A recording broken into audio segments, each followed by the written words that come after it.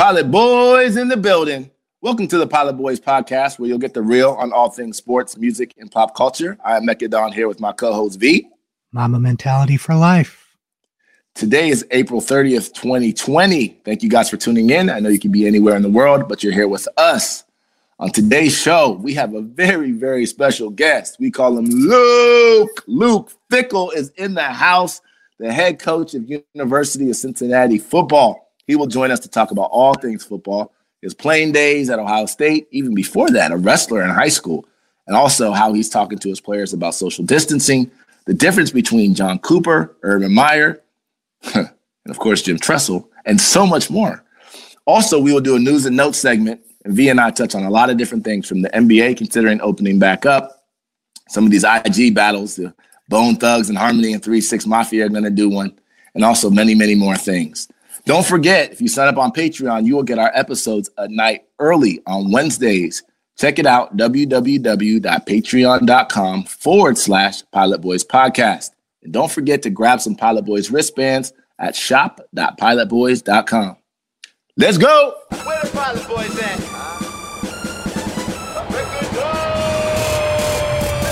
Pilot Boys, we get on up. We don't fly, boys, we getting up. So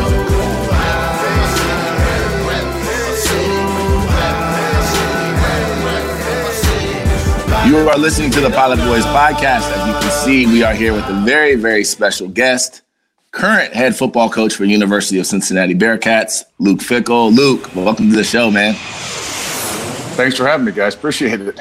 Yeah, man, this is awesome, man. We obviously, you and I went to the same high school, and we went to the same college, and obviously, so we share a lot of those things in common. But we didn't even really get to know each other probably as well as we do now until later, and we've watched your career. Obviously, I watched your career as a walk-on. You were, I think, a grad assistant at that time.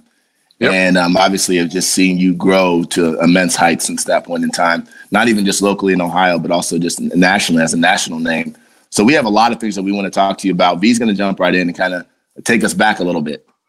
Yeah. Hold on. Before you go, did he tell you how much older he is than me? No? Okay, well, I won't go there then. I know how some guys don't like people to know their age. Don't let this little gray. Don't let that little gray. I know you shave yours off to let people can't see it. Don't let that fool you guys. Oh, man. Hilarious. The quarantine beers are showing our age, right? I know. Wanted to go back to DeSales and your time there, right? You're known as a football coach and a football player, but at DeSales, you were one of the best wrestlers that the state has ever seen. Yep. I think you were a 3-time state champion. Was that ever like a tough decision, or deciding between football and wrestling at the college level for you?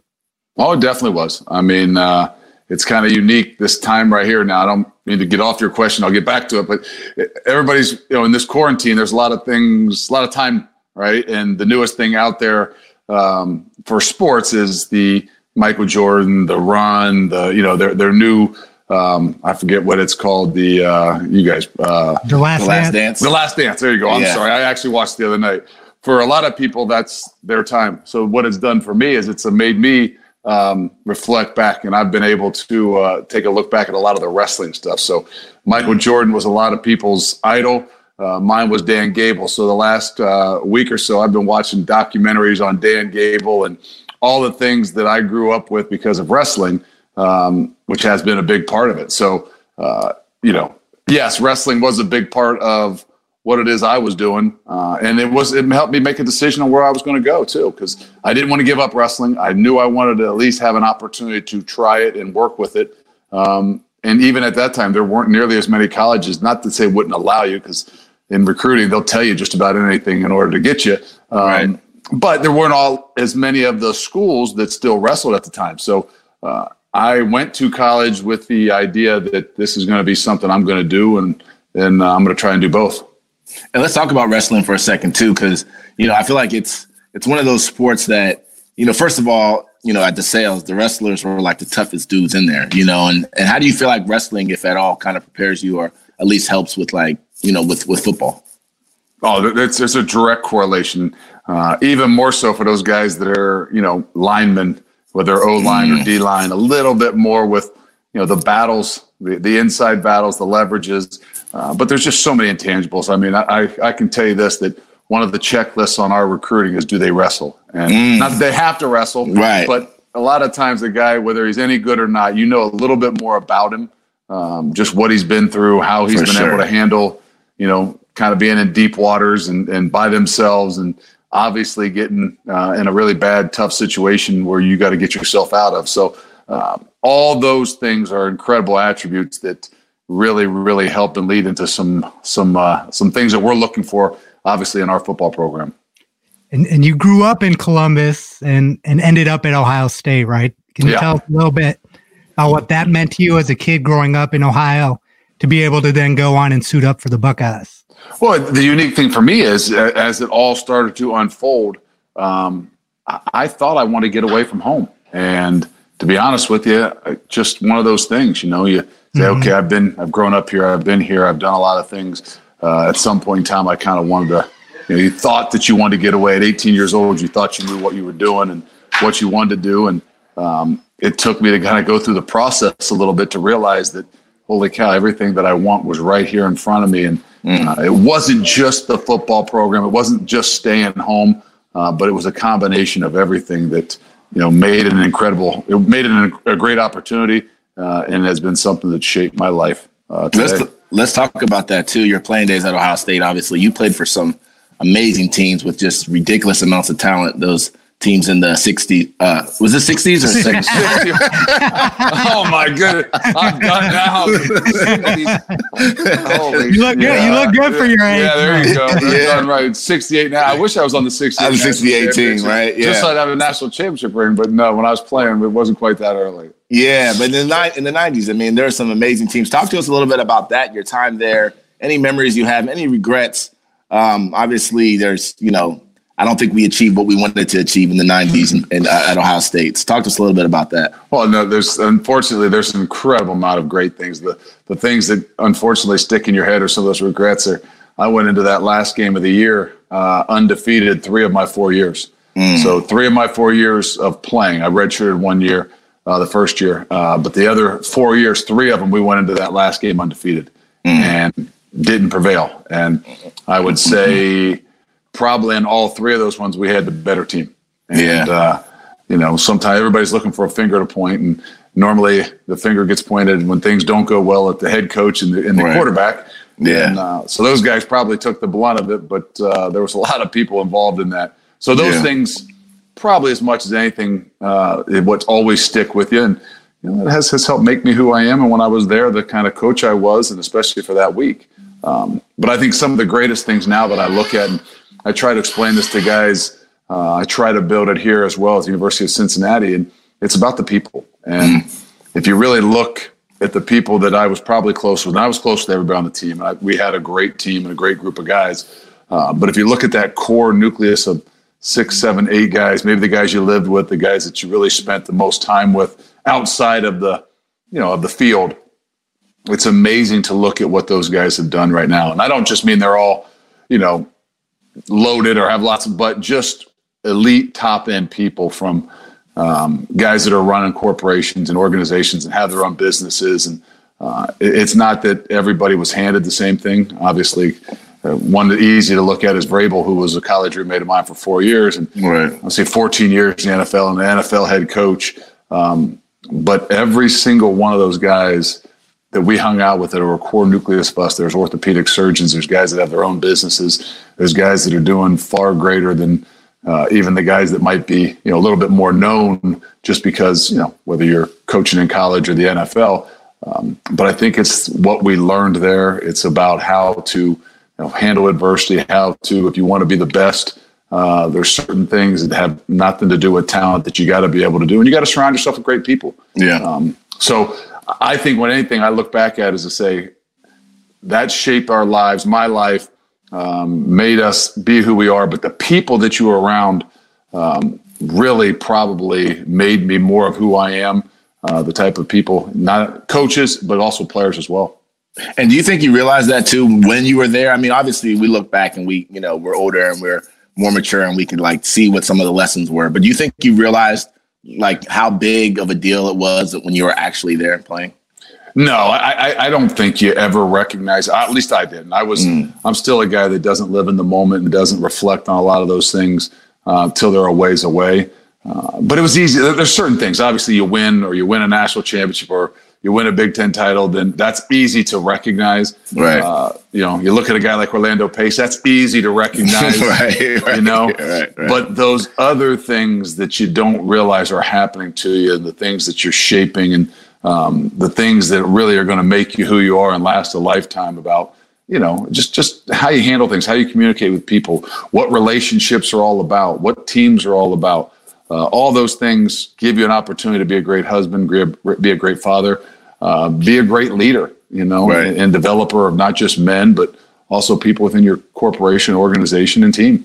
Yeah. One other thing before we transition into some coaching questions, you mentioned Orlando Pace. And so now I got to get your perspective. Who was the best player that you played with at Ohio State? Was it? I know you played with a ton of good ones. I love for you to say that, who's the best player, because usually someone always says, who's the best athlete? Right. And everybody wants to talk about athletes. We make it a lot easier if you say who was the best player, because I think, for me, it makes it a little bit easier to say Orlando Pace.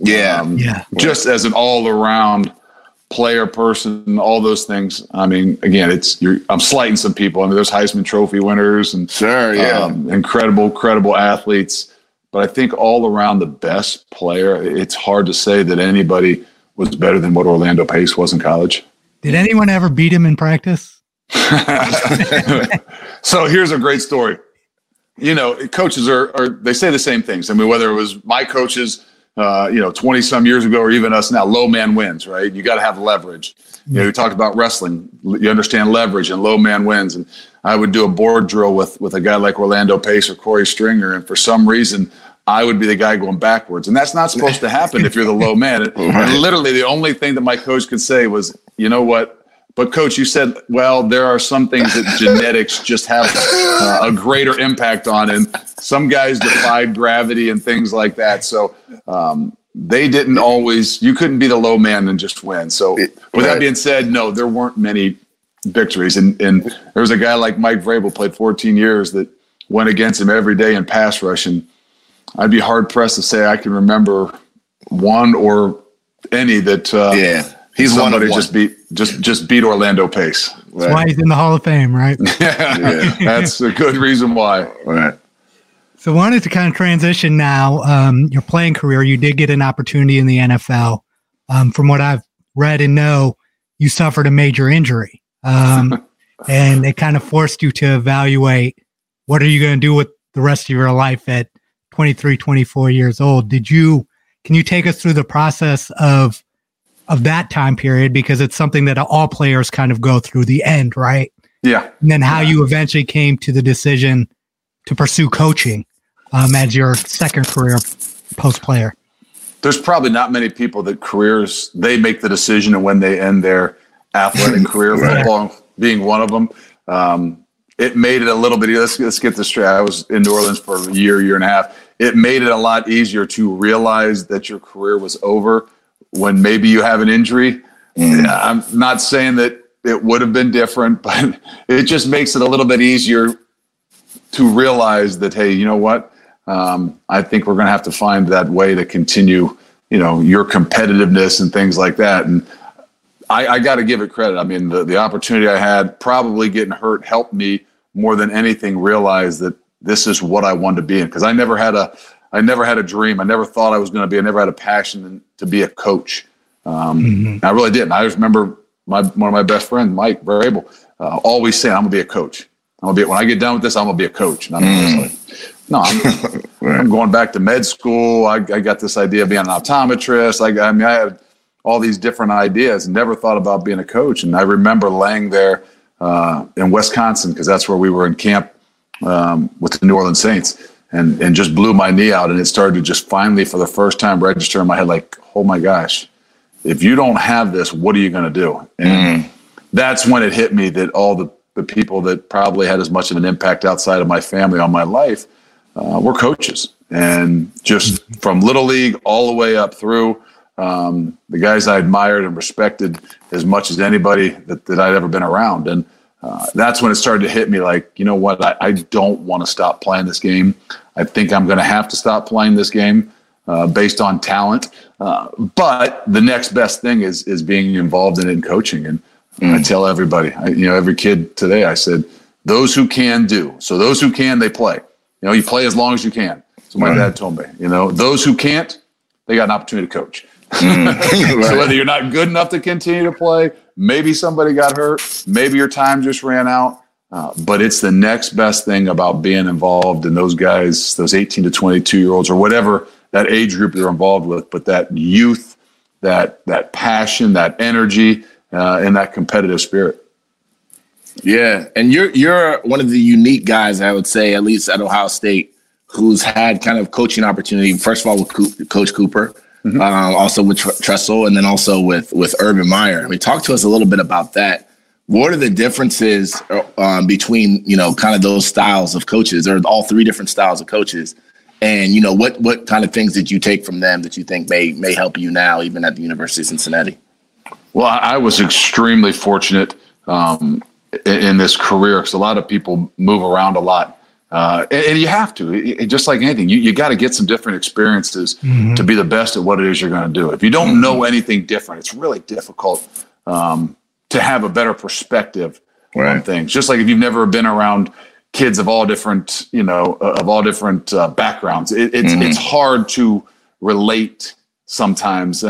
So for me, I was incredibly fortunate to be, at Ohio State for 21 years, I would say. And have the experiences of three different Hall of Fame coaches. Yeah. John Cooper's a Hall of Fame coach. Obviously, Jim Tressel's a Hall of Fame coach. And Urban Meyer will be a Hall of Fame coach. And never having to leave there. Yeah. So my family, for lack of better anything, that they didn't have to pick up and move, and which is sometimes difficult on all of us and all families, whether it's just a coaching profession or any profession. So I was very fortunate enough to be there and stick there and get to experience three completely different ways of doing things. But all, no matter what, all first and foremost to be done the right way. And I'd say this without, cheating or having that high integrity. All three of the guys that I was around and played for had incredible integrity, and they all cared about the young men that they coached, maybe in different ways. Right. Maybe expressed it in different ways. Maybe some didn't communicate. Maybe some over communicated. All in different ways. But deep down inside, they really, really cared about the young men that they were around. So for me, that was easy to see from all of them. But three distinctly different, what I would say, leadership styles and ways to go about what it is that they do. Yeah. And you mentioned.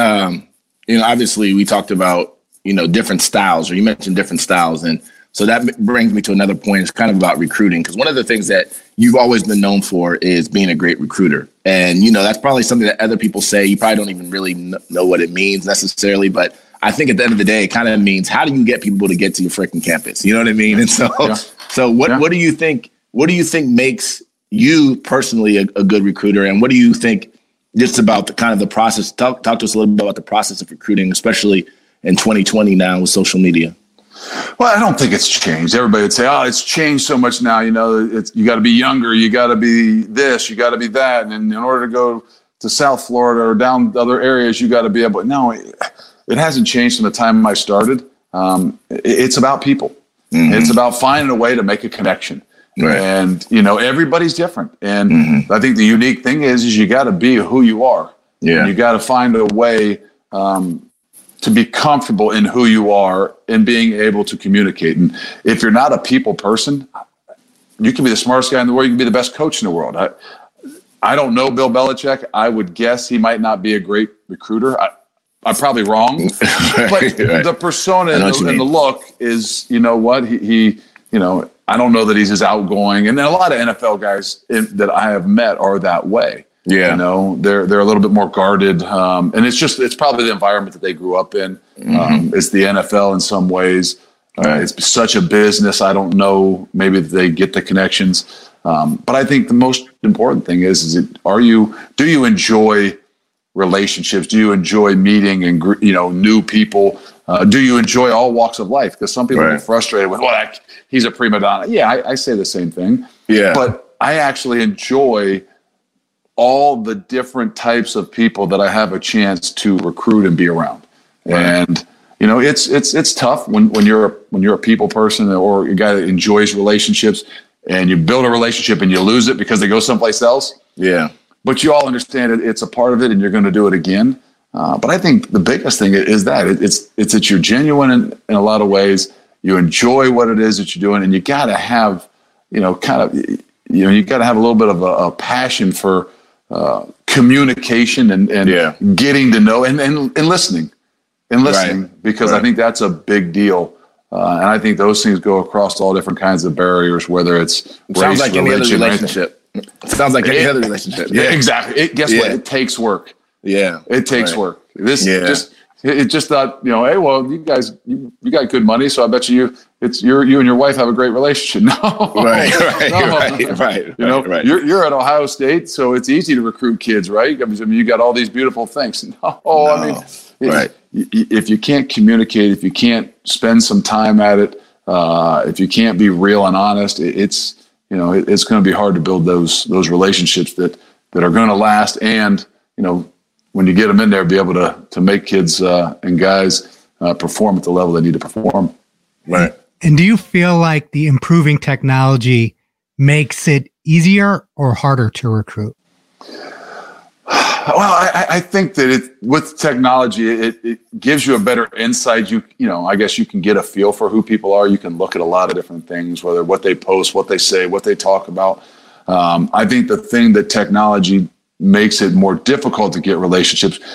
Even me nowadays, it's easier and it's more convenient sometimes to text and to send a message, because you don't want to get involved in a long conversation. For us, and what we try to do more than anything, whether it's been this situation with the pandemic or is to be on FaceTime with guys. Right. And it was nothing more than just to try to make a different connection than a lot of other people maybe do. FaceTime kind of went by the wayside. It was, when it first came out, even Nick Saban at Alabama was doing the Skype calls and things like that. And it was just kind of too set up. Where now, with all the technology, when we talk to a kid, we want to talk to them FaceTime just so that you can have a better chance to, look somebody's face and, see if they're even wanting to communicate with you. Right. You can tell a lot more by how they look and how they act in a conversation based on, what the words are even saying. So both ways, technology can be good because you can learn more, but it also makes it a little bit easier to not have some of those face-to-face communications. And before we jump into some of the Cincinnati stuff, one other thing I want to ask about kind of recruiting and coaching responsibility is, what do you feel like is the responsibility for a head coach in recruiting, especially knowing that either they are always looking for other opportunities, or not necessarily they are always looking for other opportunities, but other opportunities are always looking for them, especially if they have success. What are your responsibilities as a coach in terms of communicating?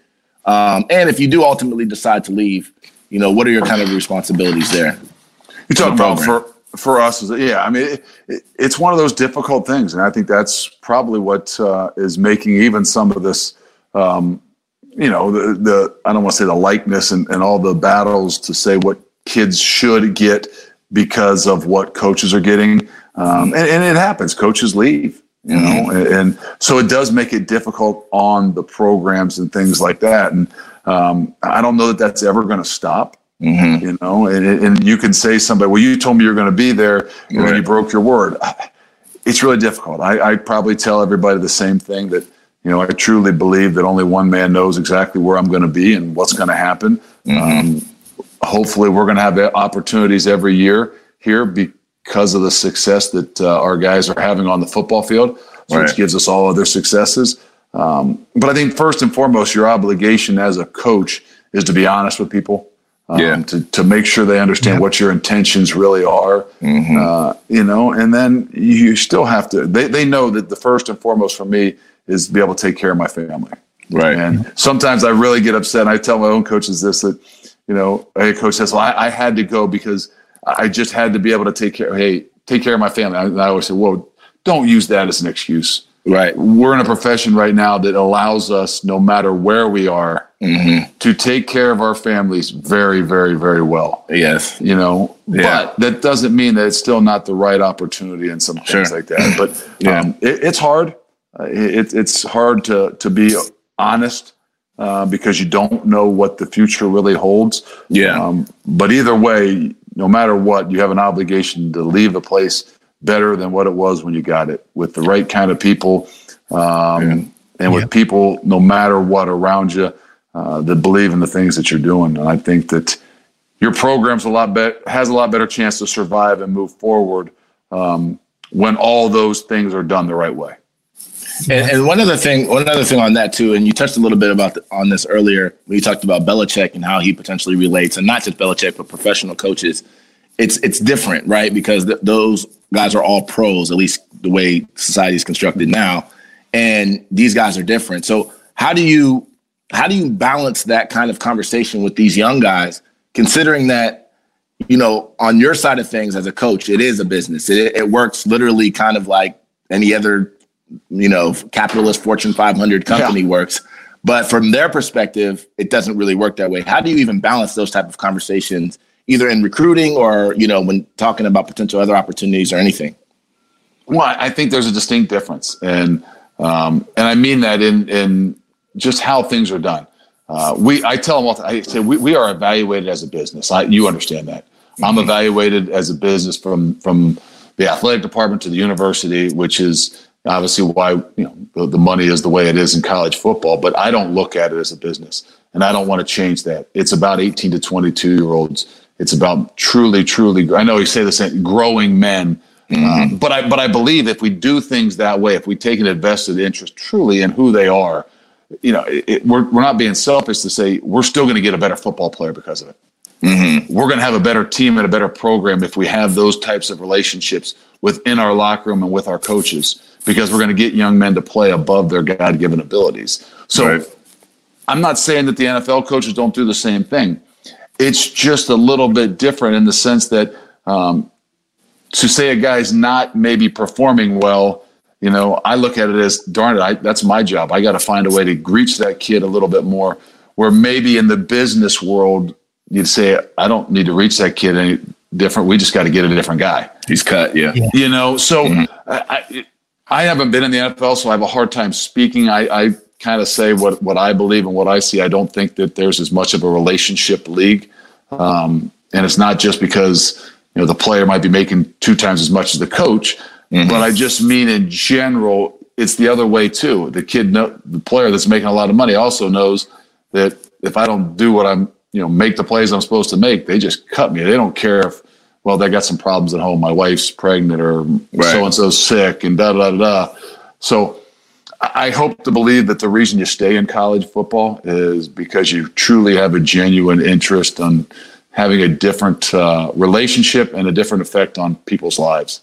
Right. You mentioned earlier the image and likeness changes that we're going to be seeing soon in the NCAA. How do you think that's going to impact recruiting? And then also, how you recruit players and how you recruit star players. I to be honest with you, I have not spent much time thinking about it because it's something that's going to take a long, long time.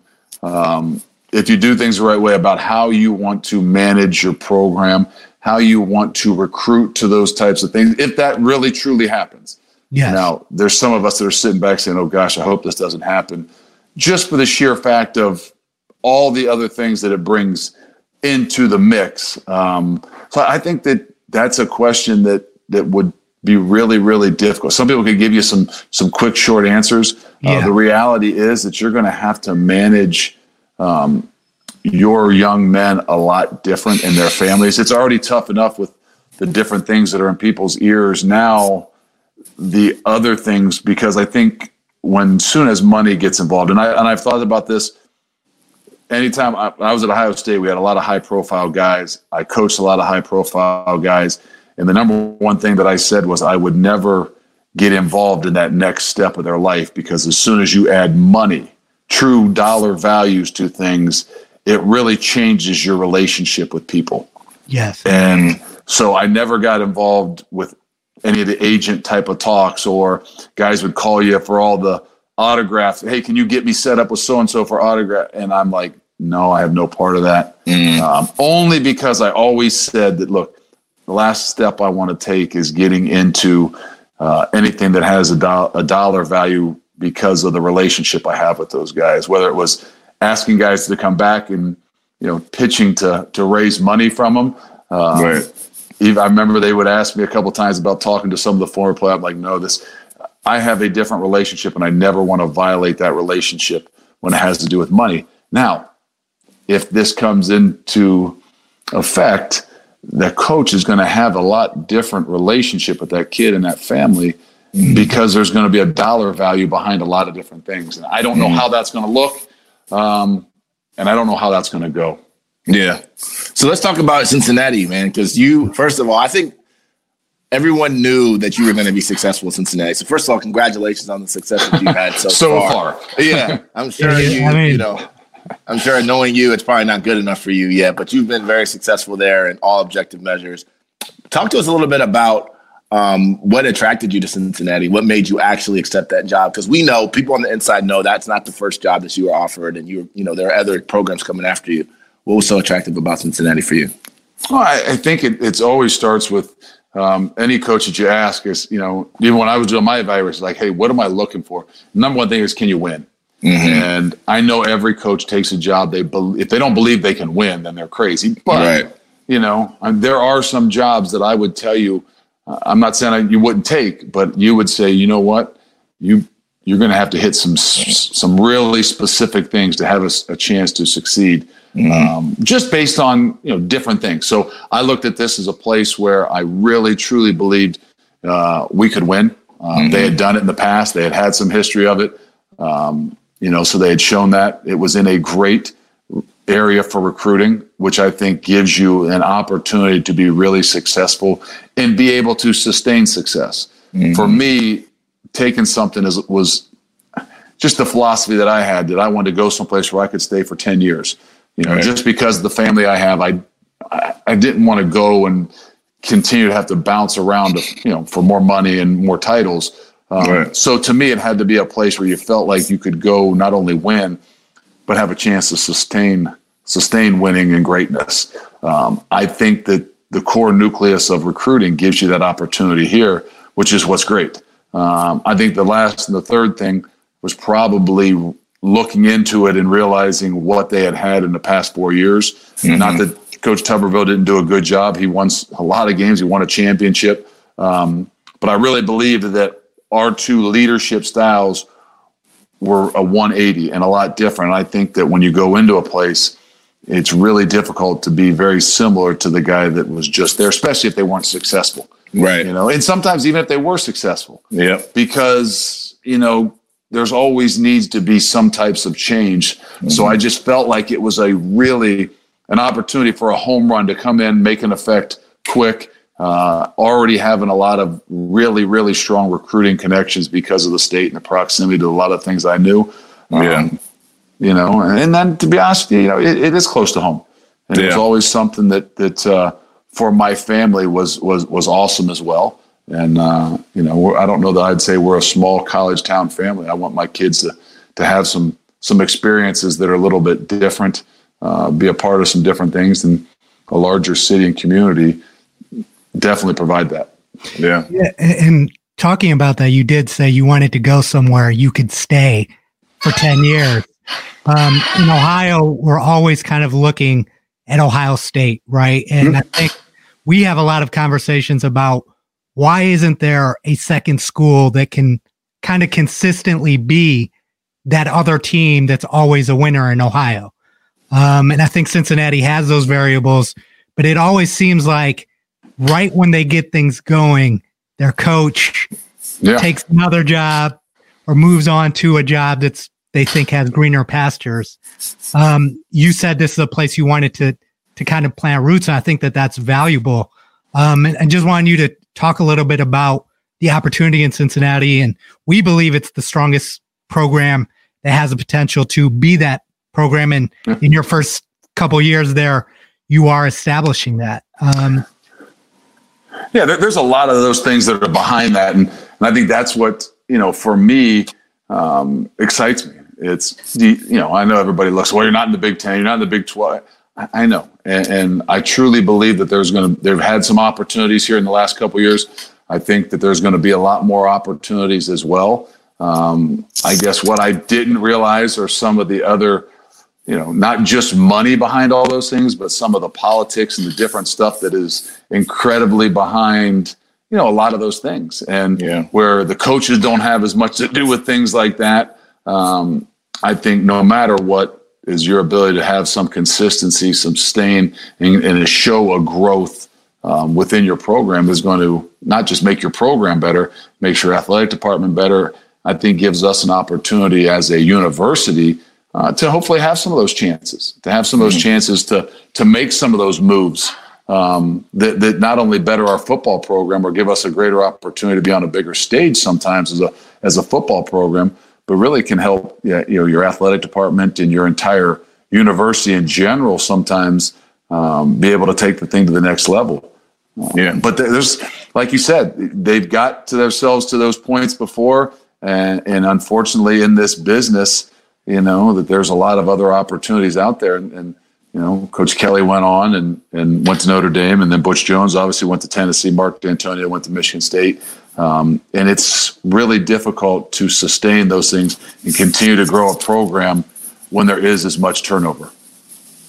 Oh, yeah, it is. It is challenging, but it has to be kind of rewarding to come into a place where you can really put your fingerprints on something without always looking over your shoulder at the past and say, hey, I have an opportunity here to build something the way that I want to build it. I think leaving a legacy is a big deal to me too. And there's no way you can do that in 3, 4, or 5 years. You can leave an impression. You can leave a championship.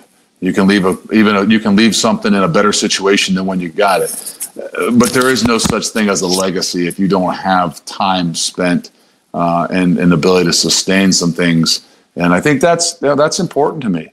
That's important to me, and that's why I enjoy where I am. That's where I believed when we came here that it wasn't something that we had to go and win in a fast way and find another opportunity. That's just not my general natural makeup, and that's not saying because you have 6 kids at home and it's a lot more difficult to pick up and move a family of 8. I think it's just who I am and what's important to me. Yeah. Can you guys hear me? I had a little. Okay. All right, cool.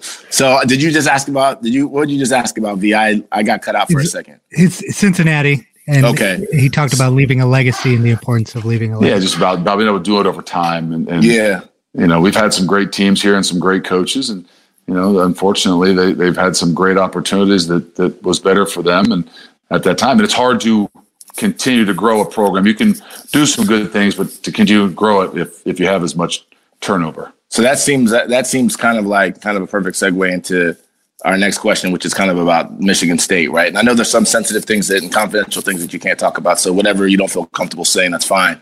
But it's pretty confidential. Okay. All right, cool. Good. Even better. So yeah, I mean, obviously it was widely reported like how aggressive they were to try to get you to come there. And and there was a first offer that you turned down, and there's another one, and they finally got you to go to East Lansing, and you eventually turned it down. And it sounds like some of what you just said at least kind of relates to why you did that. And so just talk to us a little bit about that. What was that process like? Obviously, Michigan State is a big job. It's a big name. But you made a tough decision. What was that like?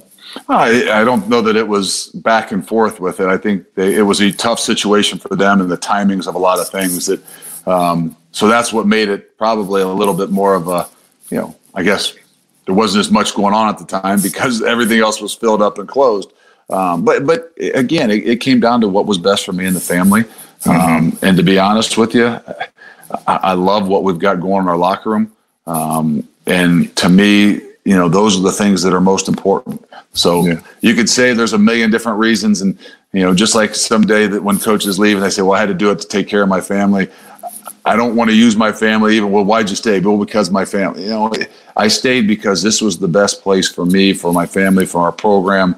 and for my future and career. And, you're obviously it's a business, and, you're evaluated on the business side of things, but, from the inside out, that's not how it's not how I try to continue to look at it. So it's just not the dollar values of things. I also didn't believe that it was the right thing for Michigan State, and just, that was difficult because, I had a great relationship with Mark D'Antonio, still do have a great relationship with Mark. And the things that was pulling at me were probably the wrong things, is, the ability to, take over for what he has done and, make him proud in some ways. And, deep down inside, I'm not sure that was the right reason to go, nor would have been maybe the right thing for Michigan State in my eyes. So it wasn't that I turned it down. I think I looked at it as, this is where I'm supposed to be at this time. And this is a great opportunity. Well, the timing also seemed terrible. I mean, honestly, for anybody taking that job. I mean, I'm not saying you didn't take it because the timing was bad, but no, it just seems as though it would have been really hard, like, for recruiting. You already have your recruiting classes. You already promised guys stuff. You already got into winter conditioning. I mean, it just seemed like the timing was a disaster as well for them. And that's some of the things that you guys talked about what's difficult in college football is, these coaches, they take off and they leave. And when you're in recruiting, you got to understand those things can happen. And they're going to happen. And because this has turned into such a big business, doesn't mean it's right, then it's wrong either. It doesn't mean it's wrong. But timing it would be very difficult. And that's where, to look in some of those guys' faces and look into their eyes. And not that I lied to them, because I never told them there was a guarantee that I'd be here. I said, look, I don't know. I know what's important to me, and I know what's important to my family. But the way you go about things, the relationships that you develop and that you're in, and the things you find are really important to you, everybody has got different things. And for me, it is hard to walk away, even after year one, when, there was an opportunity, or year two, not year one. Year one, there was an opportunity. They were going to fire you because you were so bad. But after year one, year two, so it was the same thing. I don't know that I could look some of those kids in the face because of the things that we had done and the relationships that we had built. Right. And also, I think with the media attention that football gets, one of the things that's overlooked is we all explore other opportunities, and we learn sometimes from that exploration itself, whether you take another job or move to a different career path. It's helpful to just have communication and have conversations, right? You know what? I never knew that. And this is how incredible the people that you're around help you in different ways. I've always thought it was disloyal to talk to people. And I was at Ohio State with Jim Tressel, and I felt bad because somebody was calling me about a job, and it was a coordinator job. But anyways, and I felt bad even talking to him. And I went to Tress and said, well, what do I do? And you know what he said to me? He said, you know what, you need to go look at it. Mm-hmm. And I'm like, what do you mean need to go look at it? Coach, he said, I'm just telling you, you need to go look at it. Go over it. It was a place that was close. And I went over and looked at it, and I came back, and as I was driving back, I knew why he told me that, because he knew I would realize what a great job I had, what a great place I was at, the things that were so special. And he believed it. And he believed in what it is that his relationship with me, our relationship as a program, but he also believed it would be something that would help me in the future. Right. And, and I think about that times when some of my guys come to me and say, hey, so-and-so wants to talk to me, and you want to get all pissed. Like, right. Don't talk to my guy. Right. I got to remind myself what we trust you. And he told me to go, and he helped me to not only to realize how good we had it, but also that you're right. Some of those things are healthy because you got to see others to realize, maybe even sometimes the special things that you got. Well, speaking of that, I have two tough questions for you. Okay. And I'll caveat them with this. I know that you're happy where you are. I know that this is a hypothetical, but let's just say things go badly for the Ohio State University next couple of years. They come knocking down Luke's door and say, yes, you are our guy. We want you to be Ohio State head coach. Obviously, that's a hypothetical. Well, how hard of a decision would that be for you? And, what would you think about something like that ever happening? Well, I don't think we're going to have to worry about that. If you haven't looked at the recruiting range and the things that they've done in the last 2 and 3 years, I think we're going to be all right. But, again, those are those things that you never say never about. Mm-hmm. And, obviously your alma maters in Ohio State is something that's always been special to me. But you just, you don't know. You don't know what things are going to happen and how things are going to happen. And not that timing is everything. But even this past year was a really difficult time because I had a son that was a junior going to be a senior in high school. Yeah. And things like that are really difficult on a family, help you to make those decisions. Not saying that's why you do it. Yeah. Help you to make a lot of those decisions. I think the great thing is I'm in a good place. I got a lot of great family that are still in Columbus, a lot of great friends, and to be close enough that I can visit every now and then sometimes even makes it better. Right. And you brought up your son. How difficult or how challenging was it to offer and recruit your own son? It is difficult. And I think that you got to be really comfortable with the people that you got around you that you can trust. Mm-hmm. And I never thought that this would be something that would be a good thing. And I did some research on it, but if I hadn't been with these people, hadn't had Coach Crook and Coach Denbrock and Coach Freeman and guys that, that you've got a relationship with enough that, they can be honest with you. Because the last thing you want to do is, to put any kid in a situation where he can't be successful, let alone your own, because there's going to be some other things that go along with it. But I think that's what happens more than anything. The toughest thing in recruiting nowadays is if all of a sudden you get a kid and you realize he's in a situation where he probably can't be successful. It doesn't do good for anybody. They don't continue to grow and mature and enjoy what it is they're doing through the tough grind of a lot of things because they can't ever really see a light at the end of the tunnel. So to have that ability for those guys to be honest with you and have an objective perspective, because just like any father, I try to be very subjective, but like any of us, we are blinded in a lot of different things with our own. Right. Sure. So I had to rely and count on a lot of these guys. There's no way I could have done it if I didn't have these guys that have been with me a long time.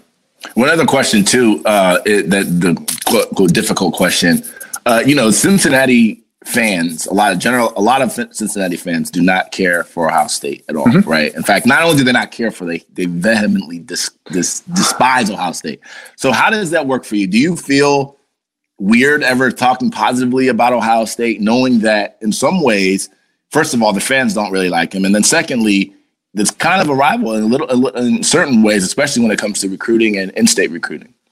Well, for more than anything, I want to make it a rival. Mm-hmm. If we can make it a rival, we've taken this thing to the next level because we're not denying it. I mean, there's nobody there's about 3 teams that are at the top of everything that they do. Right. And who's to say Ohio State's not number one, whether they've won the national title in the last 2 or 3 years or not, they're still right.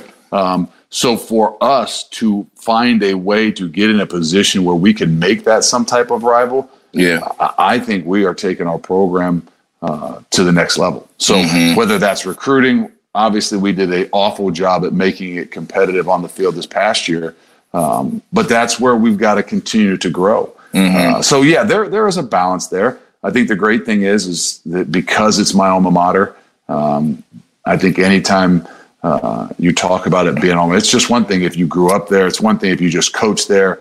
It's another thing to say that was your alma mater. I don't care who it is. Right. We could have a guy that's alma maters against our bitter rival, and I would truly hope and believe that they would have something deep down inside for their alma mater because it's different. And just like every one of these guys that are their alma mater is University of Cincinnati. I mean, they've had more invested in Cincinnati than I ever will, whether I'm here for 10, 15, 20 years.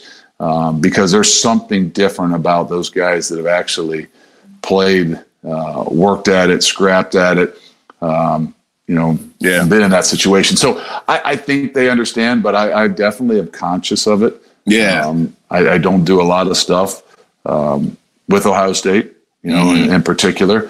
But it doesn't mean there is obviously a deep down inside that watching and pulling for all of them and all their situations.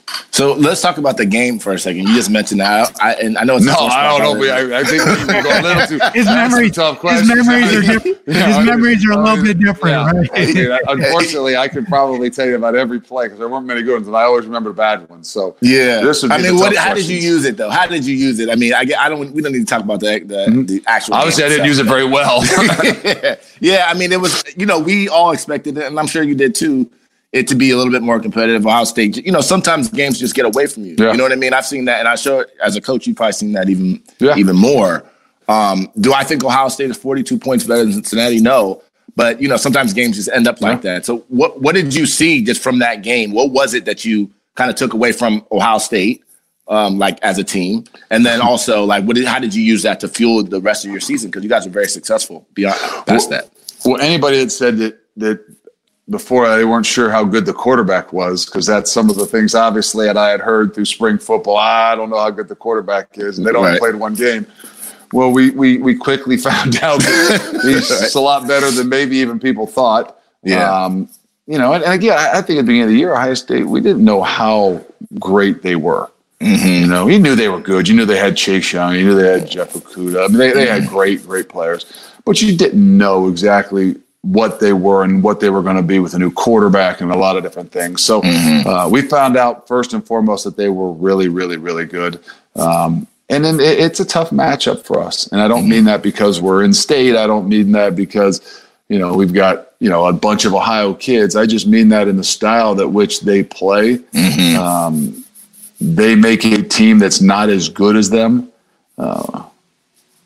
It make it really, really difficult for them. And more so, from their side of their defensive side, they make it really, really difficult on a team that's not as talented as them to be able to get much of anything going on their defense for us on the offensive side of the ball. So you can say what it is. They scored a lot of points on us. The real mismatch came, basically at how they play and their ability to not let us breathe offensively. More so than even the Chase Young. Just the matchup for us at that position, first and foremost, made it almost impossible for us unless some things really, really fell our way. Looking back at the season, though, I mean, that was one of the more competitive games and challenges that Ohio State faced. Maybe the scoreboard didn't show it, but it looked like you guys took on the challenge and gave it a real shot. And that's where to me it was disheartening at the end. Not the score, but for our ability to at least move the ball enough to give us some positive energy. I think we could have obviously played a lot better defensively as well. But that's what they have a chance to do to you when you're really good and you're aggressive. I think that it makes it difficult on a team that's a little bit below you, and I don't mean below you in any other way, just natural talent. So that's where I think that it's very difficult to play them obviously in that situation. Well, the thing that you guys did that was exceptional was even after that game, you guys went on and you guys won 11 games that year, right? Yep. So a lot of times you see something like that, and those teams just fold. And you never hear from them again. But that's not what happened with you guys. So that's why when I meant how did you use it, I meant, how did you build off of that and keep your guys motivated to end up with such a strong season? Well, it was actually good for us. It was humbling because, we come off 11-win season the year before, as opposed to the 3 years prior to that, they had never won more than 4 games. So they had struggled. So for that first year of winning 11 games, I think our guys started to have a little bit of a praise. They started getting praised a little bit. They started getting patted on the back just a little bit, not a ton.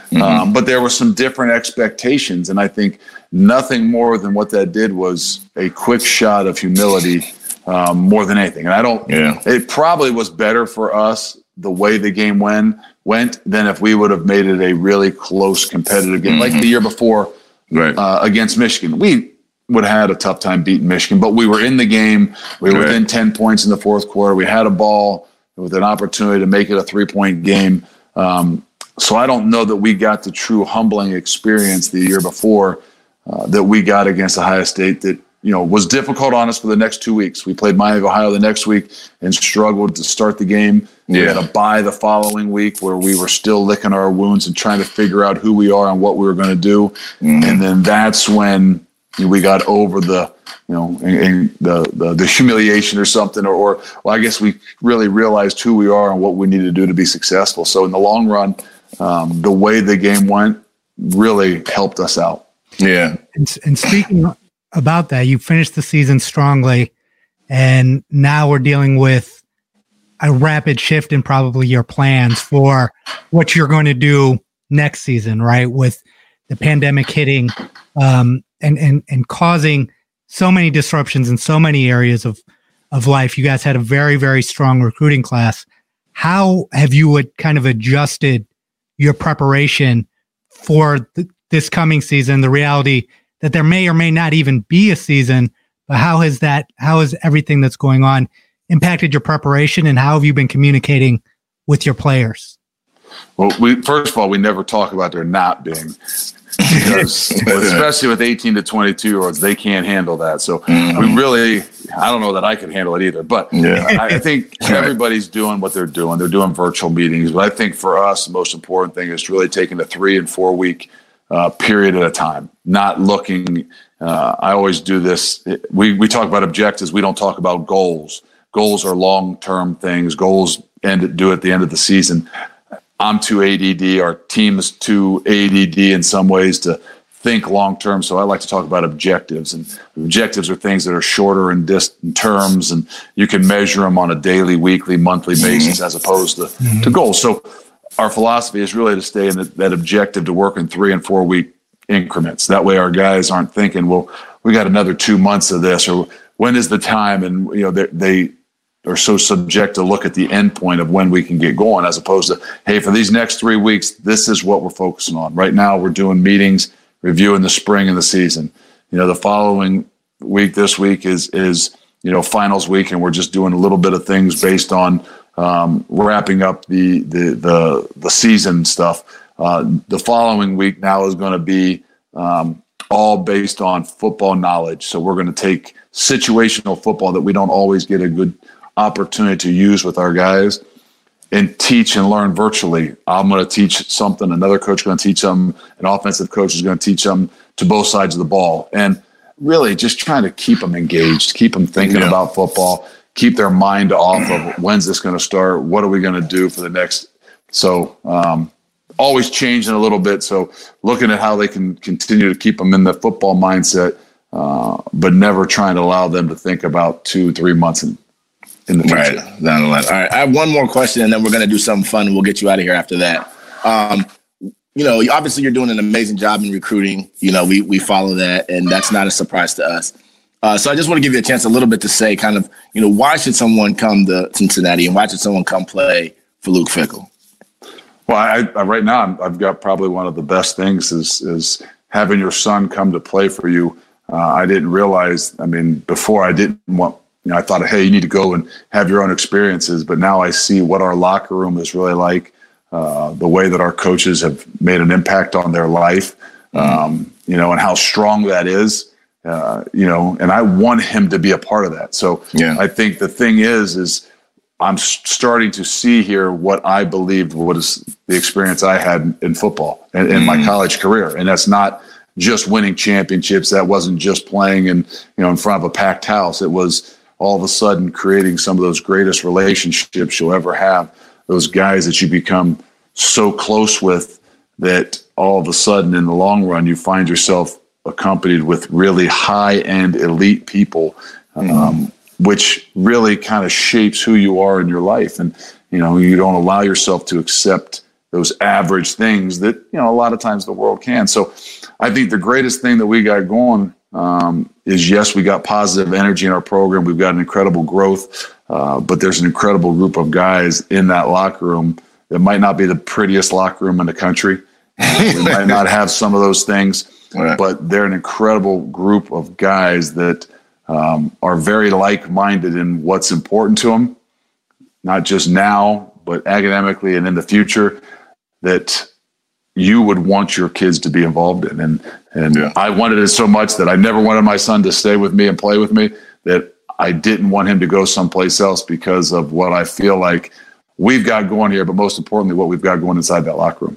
Yeah. Well, we're excited about it. I mean, obviously, we're friends of yours and fans of yours, and what you're building over there is exciting. Obviously, we don't want you to beat Ohio State. Let me be honest about that. But we don't have on the schedule now. Yeah, it would have to be in some type of playoff. So I would take that matchup anytime if we could actually get ourselves 100%. I think I would take it too, to be honest. So honestly, you're doing a great job there, and you know, we're obviously proud of what it is that you're doing there. We're going to switch subjects though real quick before we get you out of here. Something totally off the subject that's a little fun that we do every time we have guests on the show. First question.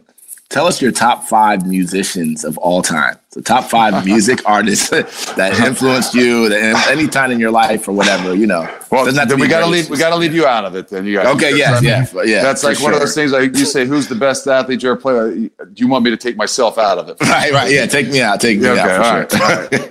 You know what? I hate to say I'm not as much of a music guy, but I grew up. Wait, hold on. We saw you dancing in a TikTok video. Oh yeah. My whole family has critiqued that, especially my daughter. So I know that I've always known that. Nah, you did a good job. That was fun. I liked it. I don't have a whole bunch, to be honest with you. I've become a country guy, much more in the last probably 20 years. But it's amazing. I was that guy that couldn't tell you one single artist as a kid, but I could sing a lot of the songs. You could sing the songs, yeah. I could sing the songs, but I didn't know. So I would say now I'm much more of a country guy, and I'm a Kenny Chesney kind of guy. Okay. I was a growing up kid. I was more of a punk rock. I liked the Billy Idols of the world. Mm-hmm. So you would go with the Billy Idol. Probably as a young kid, I always thought that the punk hairdo was going to stay in forever. Right. I turned myself into a country. What's that? Did you ever get the punk hairdo? Oh yeah. I had it spiked up. Yeah. That's what I remember. My teacher asked me. She's like, "You really think that's going to last?" I said, "This is going to last forever. This is going to be the crave." That's so funny. So, but I wasn't it's so hard for me to really get into the artist because I didn't know them. Yeah. Well, we got one more that's probably in your wheelhouse. Go ahead, B. Yeah, one more and then one additional. That's going to be fun. Your top 5 athletes. This one's probably easier for you.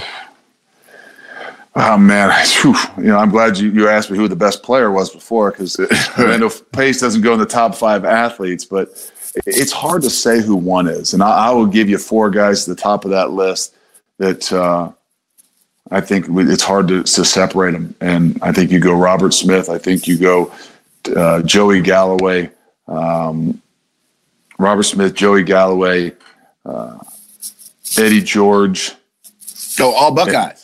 And Sean Springs. I played with a bunch with some other guys a little bit, but nobody that I would truly say were better at. Now again, you knew those guys a little bit more. You'd seen more things that they could do. Right. So I think, and I think I look at the guys I played with as even better athletes than maybe the guys I coach. So I'd throw Ryan Shazier in the mix with those great athletes. Robert Smith might be. I mean, he could have won the Olympics in the decathlon. Yeah, man. Yeah, he was Joey Galloway is incredible. I mean, don't ever tell him I said that because I don't think he needs it. Sean Springs, now that he's a little bit overweight and out of shape, I never thought he ever could happen to be that way. But he was one of the greatest, and Ryan Shazier, I think, would be right up there with him. Oh, wow. And the last one, since this is tipping our hat to wrestling, if you ever were a WWE wrestler, what would your name be? I don't know, but I know this. I'd want to be on the NW. I'd want to be on the bad guy side. So I love it. It'd be a bunch of years before you could convert him and bring him over. But I think I would like to be on that bad guy side a little bit more in the Raw. I don't know. He's not really the bad, but the old NWA is probably, no matter what, I think that side of it. I'm not sure what the name would be. I think it's we'll come up with something. Yeah, as I say, my creativity, those TikToks and those kinds of creativity, that's just not in my wheelhouse. Right. That's why I say, look, I'll do what you guys want me to do. I'm not good at, but my ability to give the creative side, I got to put a lot of people around me that have that creative side because that's just not natural. Right. That doesn't come. That doesn't come from there. We could go with not in my wheelhouse. That could be. There you go. Yeah, definitely not in my wheelhouse. The creativity side of things. Well, Luke, thank you so much for joining us on Pilot Boys Podcast. This is great, man. You know, we wish you great success, and as we're going to continue following your career, even if you end up with the Buckeyes again one day, we'll see. We'll see. But honestly, much success to you, and honestly, thank you for joining us. We appreciate it. Appreciate it, guys. Thank you. Thanks for having me. All right, take care, man. Good luck. We'll have a good one. Stay safe. Thank you. You too. All right. Bye. Love the Pilot Boys podcast? Support us on Patreon. Supporters can pledge as little as $1, and we have some cool perks on there. Check out www.patreon.com/Pilot Boys Podcast. Show us some love today. You're listening to the Pilot Boys Podcast, episode 26. Time to hit some news and notes, V. Let's get it. So the NFL draft was this past weekend. Honestly, there are a lot of surprises. First of all, I think just overall in terms of the format, to me, I enjoyed the format substantially better than any format they've had in the past. I think it was more personal. It was more just, you know, you could really get a feel for who the people were, besides some of the crazy graphics they're putting up on the screen about some of the guys' families and like this person died off of an OD overdose. It's like I didn't understand that. But beyond that, in terms of the format itself, I thought it was great. And what were some of the things that stood out to you about the draft? I think the same thing. I mean, we were exposed to a lot, the NFL's ability to actually put something like this together, considering all the different moving parts. They definitely deserve a round of applause for that. One thing that, wasn't the best kept secret, but also was exposed is that Roger Goodell is not necessarily the most dynamic personality. And then also just having a live glimpse into what actually happens for these kids the moment that they get drafted. And then also getting a better look of all the people that are involved in the girlfriends, the girlfriends and the crazy parents and everything in between. Yeah. So let's talk specifically about like the actual picks and like who do you think actually had a good draft? I thought obviously Baltimore. I mean, I don't care who you are. Baltimore had a great draft. But we're Browns fans, and the Browns, they crushed it, man. As far as I'm concerned, I think they did a really good job. What do you think? Yeah, this is the Browns. What we were waiting for was the team to address the offensive line. They signed Conklin, and then they drafted who I think is the best offensive tackle prospect in the draft. And just looking at the footage and seeing this mammoth man move around like he does. Right. I mean, Baker Mayfield has zero excuses. Well, also Donovan Peoples-Jones. I mean, I know obviously he's the guy from Team Up North, and he's underproductive. Wasn't that productive at the college level, but that dude is talented, man. And if they can figure out a way to use him, he can be a weapon. He can be a third, fourth option in that offense that I think can have some promise. And he can go up and get the ball. I mean, something that's standing out. We talk about the New Orleans Buckeyes. The Browns are kind of turning into the Bayou Browns. SEC. Right? Yeah, they are. I think the Bengals had a great draft. I think Philadelphia Eagles did well. Besides the Jalen Hurts pick, but I mean, maybe they don't. That shows they may not believe in Carson Wentz. So I don't mind that pick if they believe that he could be their future. And Buffalo's doing a phenomenal job as well. Dallas did a good job. Yeah, they did. Dallas did what Vikings, Dallas Arizona Cardinals. Yeah, there were a lot of teams that had some good drafts. There are teams that had some head scratchers, right? Yeah. I was salty when J.K. Dobbins went to the Ravens, though. I can't even lie, man. I was like, oh man, that's, as a Browns fan, that's just like, no, come on, you got to deal with Lamar and now J.K. for the next 10 years. I wasn't happy about that. No one was happy about that, but the Ravens, are always going to have a great draft. They haven't skipped a beat since Ozzie Newsome left. DaCosta seems to be ready to take over that job and shine as well. And I guess the last thing I'll say, obviously, on this draft, and I've probably overdid it on Twitter because I was just beside myself, is KJ Hill going in the 7th round. I couldn't even believe it, man. I'm watching this. Round 4 goes by. I'm like, KJ's still here. Round 5 goes by. Like, what the fuck is happening? And he ended up with the Chargers, which I think could be a good spot for him. He has some competition with another guy that got drafted earlier that for the 3rd spot, but I think he'll win it. And I just think that was just a big mistake by a lot of teams. I think that was a mistake. I think Jordan Fuller in the 6th was a mistake too. But I mean, we talked about this a little bit with Jason. Teams didn't have the same ability to actually physically see guys. So they were going off of what they saw at the combine, which I think is a big disservice to somebody like KJ Hill, who didn't necessarily have the best combine. But all you need to do is turn on the film and watch his 4 years of tape to justify him being higher than a 7th round pick. But I do think we need to look at this draft and say, you know what? Guys are going to get opportunities. They might get drafted late, but at least he's on a roster and in a good situation with the Chargers.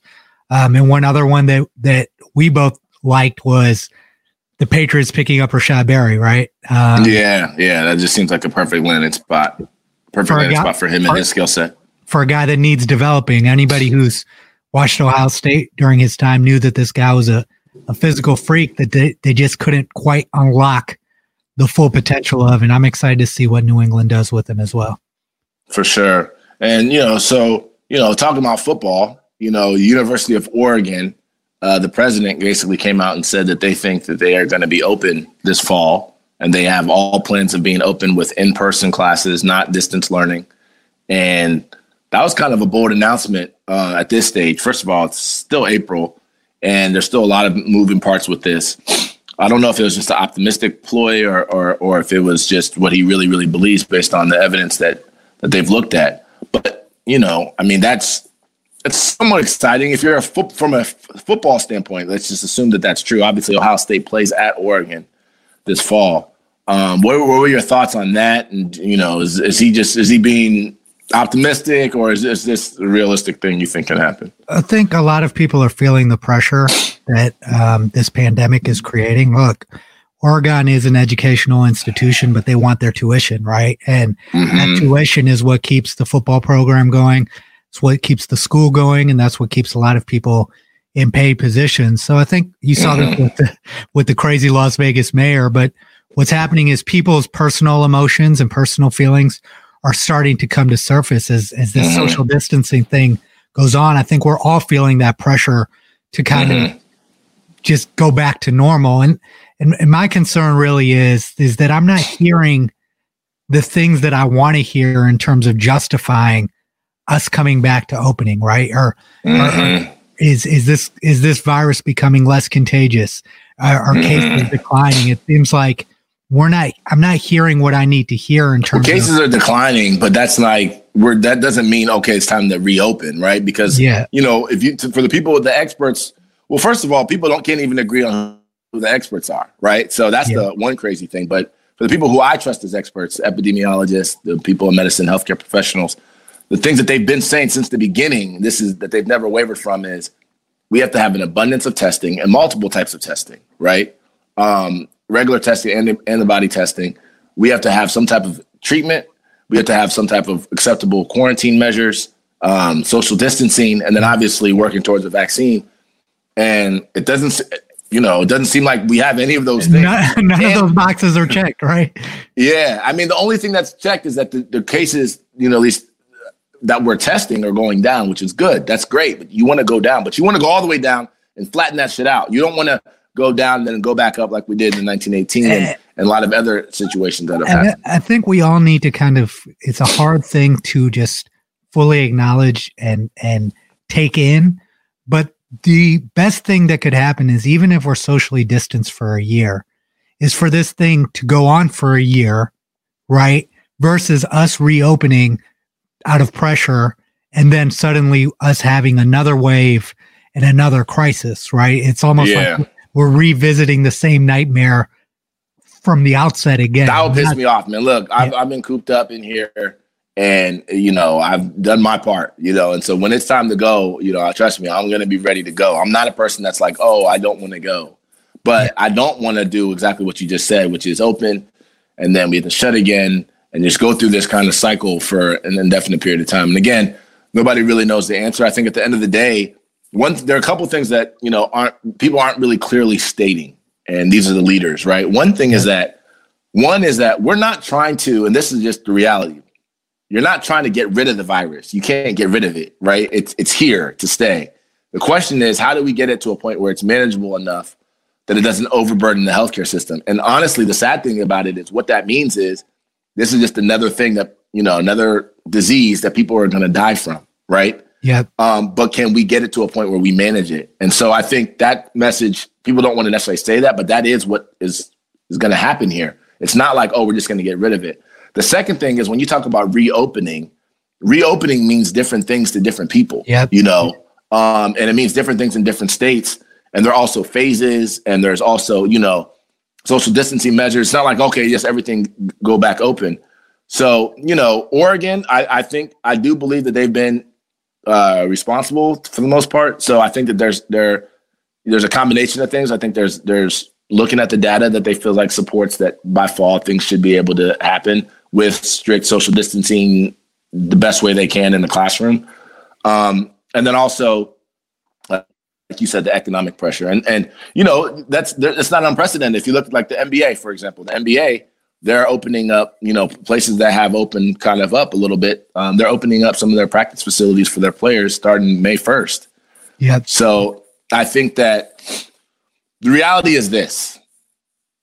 No matter when we open up, even if it's a year from now, this virus is, unless it just disappears, which other viruses have done that, but let's just assume it doesn't, there's always going to be some risk, right? So the question is, what's the acceptable amount of risk? And then number two, what measures are you putting in place to kind of make sure you minimize the risk when eventually you go back out there? Yeah. I mean, that's critical. And like we both said, I think it's fair for us to have the standard be some sort of reliable treatment at the very least, Mm-hmm. not a fix, a treatment that we know consistently can manage this illness, which I haven't heard there is yet. And then also testing, right? Like the testing has to be just at a high enough level and advanced enough to where you can really accurately identify who in the population has this or has been exposed to it or who's gotten over it or whatever. And I don't think we're anywhere close to that yet, but hopefully, we get there soon. Yes. Let's switch gears a little bit. Let's talk some music, man. We've talked about this probably on every show, but one thing that's kind of come out of this quarantine is, a new amounts of creativity. And there are a lot of artists that are, artists that we've loved. For example, Babyface and Teddy Riley had their battle and other battles that we've seen. Now you have Diddy and Dr. Dre potentially talking about doing a battle. And I mean, it's interesting because, the whole thing about the battle is kind of funny. Like I remember somebody asked me like, why is this a big deal? You can just go listen to their music. Why do you have to watch their IG live? And it's like, well, this is kind of a new form of entertainment. And then also it's not, without the quarantine, you would probably never see two legends like that who like take the time and everybody, there are going to be hundreds of thousands of people tuned in. It's kind of an event now. Yeah. I mean, it is entertainment. There is a big difference between just listening to an artist's music and even going to an artist's concert and engaging with that artist in a real way. One of the more dynamic ones I saw was Travis Scott incorporating he's always on the cutting edge of marketing, but incorporating a show into Fortnite, which is the most popular game. And I think also it offers an opportunity specifically of our generation. We always talk about these kids don't know how good it was in the 90s and 2000s. Right. If you look at a lot of kids don't know who Babyface is or who Teddy Riley is. But also people in the older demographic who grew up in those times aren't necessarily as engaged in social media as the younger generation. As you look at the number, this is giving them a reason to engage, right? And then you see somebody like Babyface, he's entertaining as hell. Nobody knew that he had this type of personality before this. Probably people who knew him, but the general public didn't. And the same thing for Teddy Riley. I think it's another great way to take control of your platform and create entertainment. And You know, also these guys created so many powerful moments for us. You know, when you're talking about Diddy and Dre, I mean, come on, man. Like, first of all, the other thing too is I think that even for people who do know, it actually exposes kind of the catalogs of a lot of these guys, you know, and their genius that they brought to music for decades, you know, over many, you know, Teddy Riley played a song by Jay-Z that he did. Like, you know, who knew Teddy Riley was producing for Jay-Z? So I think it also just kind of, it's almost a history lesson there. And that's what I was looking for. And it's also the way that this industry works, right? You're looking, one thing I took from the Babyface Teddy Riley thing is that they were really watching each other, right? Mm-hmm. And following the trends that each of them were creating and in ways helping their own genius get better by watching and learning from other genius, even though that's something that came out of this that I don't think is often talked about. Or would be talked about in any other format than if the two were just interacting in a natural pattern like that. Right. And speaking of genius, you have Bone Thugs and Harmony and 3 6 Mafia also talking about doing a battle. I mean, first of all, you and I, we're Bone guys and we're 3 6 Mafia guys, you know, but obviously we rep Bone because they're Ohio guys and, you know, we did a song with Busy Bone and, you know, but what do you think about that battle? I'm excited for it. Right. I mean, I want to hear the music. I know all the music, right? But I want to hear the guys interact, right? And in the same way, like in that era, you know, what was 3 6 Mafia thinking about Bone? What was Bone thinking about 3 6 Mafia's music? You know, and then also like, you know, what influences? How did they influence each other, right? Because that's a critical era. You have some great personalities, and I think both of them today could also use a similar boost in terms of more people knowing about them and also learning about them, and then also us all revisiting, you know, our kind of days and nostalgia. Yeah, tear the club up. Yep. For sure. Yeah. So I'm looking forward to that, and I think as the longer this quarantine goes, the more we'll kind of see these different battles. I guess one other question I have for you about these battles is kind of the business side of it, right? Because now there's a conversation about whether people should charge and whether brands should get involved and whether or not that's going to kind of be the future, even after quarantine is broken, whether or not this is kind of a new wave of entertainment and its viability. So from a business standpoint, looking at it, how do you view the kind of the viability of this thing, even after we move out of quarantine? It's funny, you know, our conversation with Luke, he made a very interesting point about how sometimes it's hard in capitalism for money not to eventually come into play. And it usually comes into play as soon as something becomes popular, right? But sometimes that can take away kind of the beauty of something that grew organically, right? It's like, you know, product placement is one thing, but that charge people and do things like that. It's like they said that the streaming numbers for Babyface and Teddy Riley went up exponentially after the battle. Yeah. Right. That is a way to monetize. I'm always fearful. I'm a marketer and I am a capitalist, obviously, but I do think that there are certain things that you have to think about the value beyond just how am I going to make money off of this? And oftentimes that can be a mistake when you try to rush in. I understand why the brands want to get involved. Why wouldn't you want to figure out a way to get your brand involved in a live stream that's 600,000 or 1 million people? Well, same with the artist. If a brand comes and says, look, I'll give you 100,000 to wear this shirt. You know, I mean, you know, like you said, it's a catch-22, but I do think that there is something beautiful about the social media platform when it is organic. And as long as the guys are benefiting from it in some way, shape, or form, right?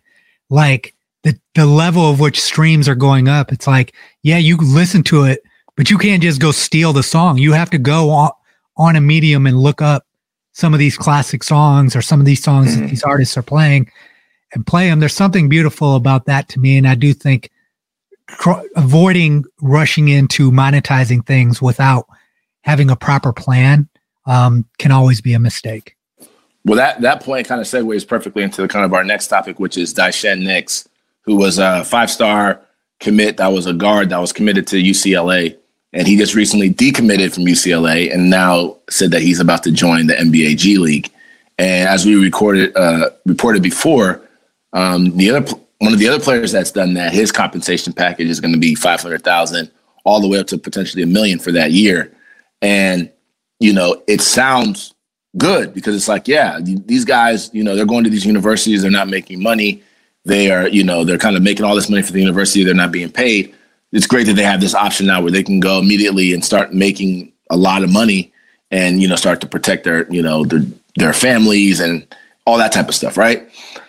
But the flip side, and this is what you and I were talking about a little bit earlier, and you kind of just mentioned this in the last segment, was about understanding the overall value of that. How do you evaluate that, again, from a business standpoint, whether or not these are the right moves that these guys are making?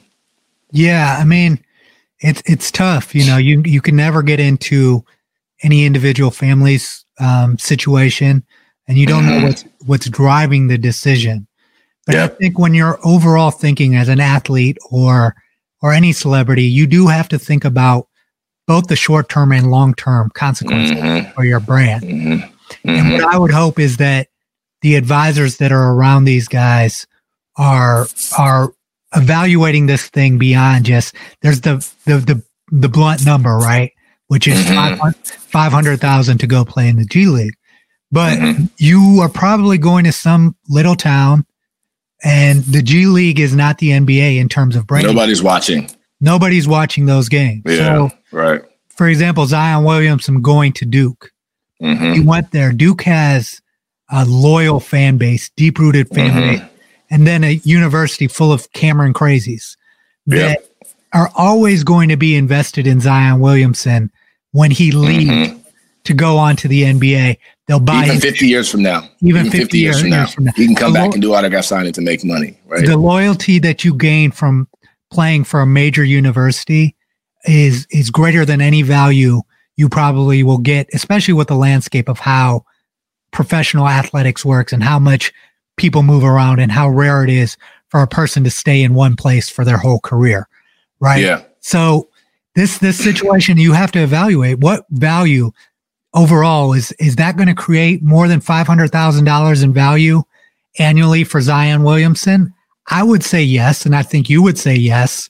Well, here's the other thing too. The other part of this, like financially, is insurance, right? So I think part of the argument, again, this is just from a business standpoint, and I think you made a good point that I think we should continue to reiterate, which is that you don't know the personal circumstances of each individual. Somebody could be paying for someone's cancer treatment, and they need the money now. So if that's the case, who cares about business analysis, right? But let's just take that out for a second and just talk about from a business standpoint. These guys have insurance. So if you're saying, oh, well, I don't want to go and hurt myself in a year where I could, and I get hurt and then I can't play, their insurance is probably going to be more money, probably in the 5 million range for a lot of, especially the top guys, a lot more money than this 500,000 they're getting from the G League. But the flip side, the loss of value, loss of value insurance. Yeah. And so I think a couple things. I think one is these guys are young, man. These guys are 18, sometimes 17 making these decisions. You don't know who's advising them. You don't know if they have advisors at all, and so, it's even for us who are people who are professionals and who've been around this thing, it's hard to, you have to take multiple layers and multiple steps to kind of put together the full picture of what does it mean? What does it mean to go to UCLA, for example? We're not talking about some small school. We're talking about big schools with big, alumni and, rich history and stuff like that. What does it mean to go to that school and invest, even though we agree they should be getting paid, right? But that's not how it is now. What does it mean to go to that school and invest and now have that as part of your resume and part of your, experience for the rest of your life, versus saying, you know what, I'm going to skip that and go to the G League. Those are the type of analysis that need to be made. And I'm not sure how much they're being made, honestly. And specifically in big basketball, right? Because you do see these one and dones much more frequently in basketball, and these guys having brands before they even enter college.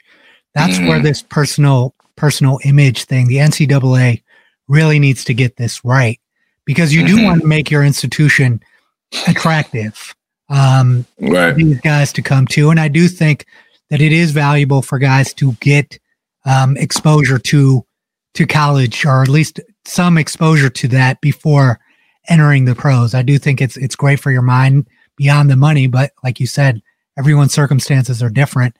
Yeah. The NCAA now knows that they have to compete with the NBA G League for these guys, and hopefully it makes them better, right?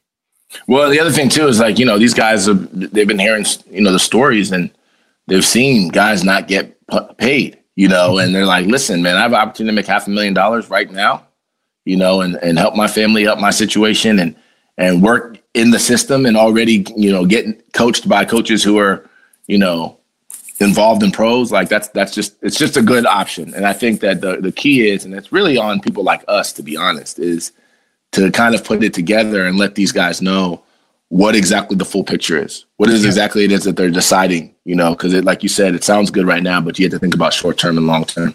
Last thing on news and notes, let's talk about The Last Dance. We obviously did a full recap of episode 3 and 4, and we're looking forward to episodes 5 and 6. Talk a little bit, just give kind of a little bit of a short recap about how you felt about episodes 3 and 4, and then also what you're looking forward to for 5 and 6. Well, I'm glad that they focused in on Dennis Rodman. I think he's one of the more underappreciated basketball talents that we've ever had, right?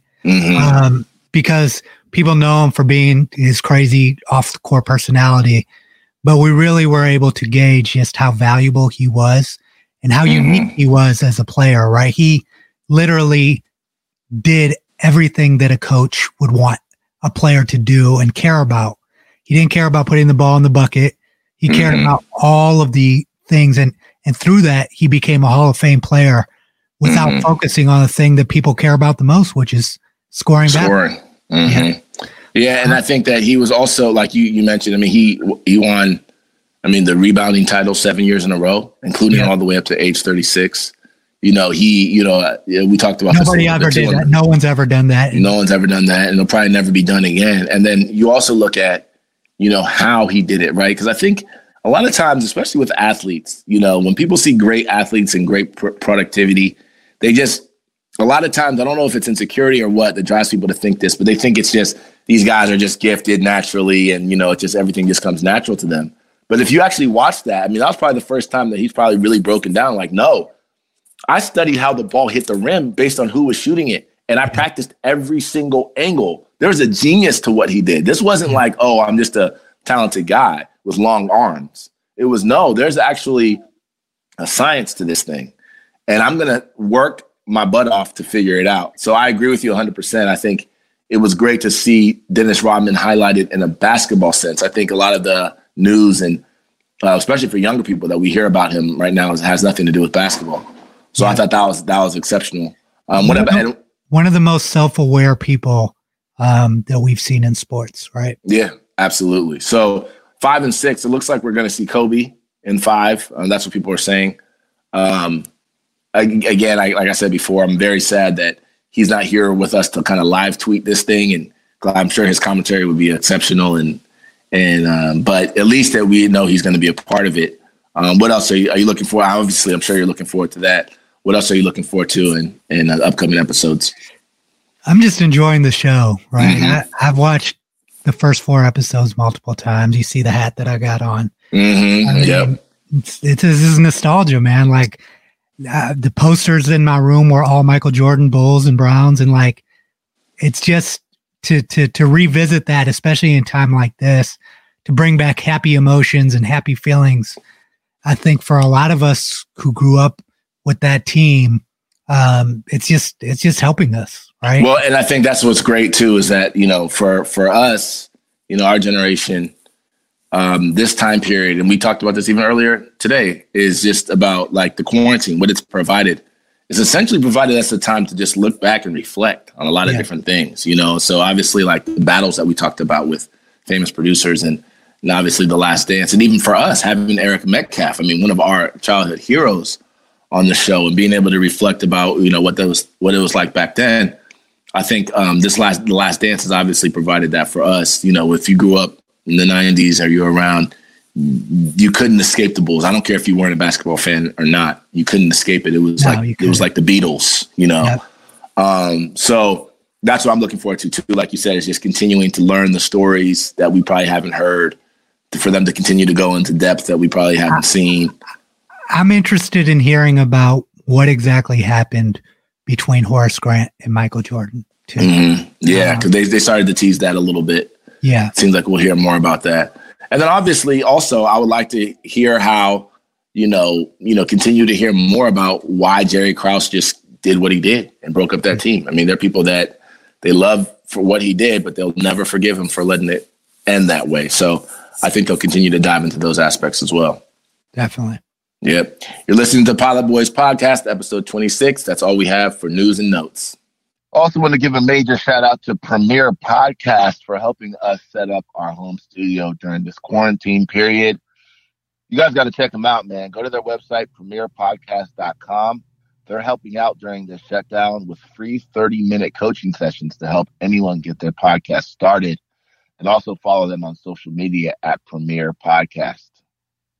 That's all we have for today's show. Thanks to everybody for listening. Big thanks to our guest, Luke Fickell. Don't forget, sharing is caring. Subscribe to the Pilot Boys Podcast on Apple, Spotify, Patreon, and YouTube.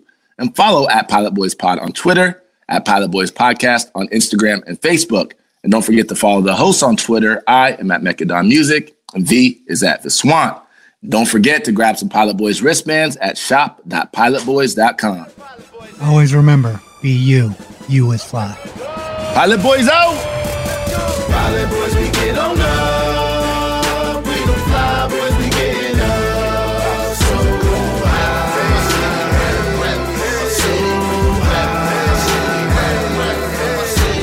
Pilot boys, we get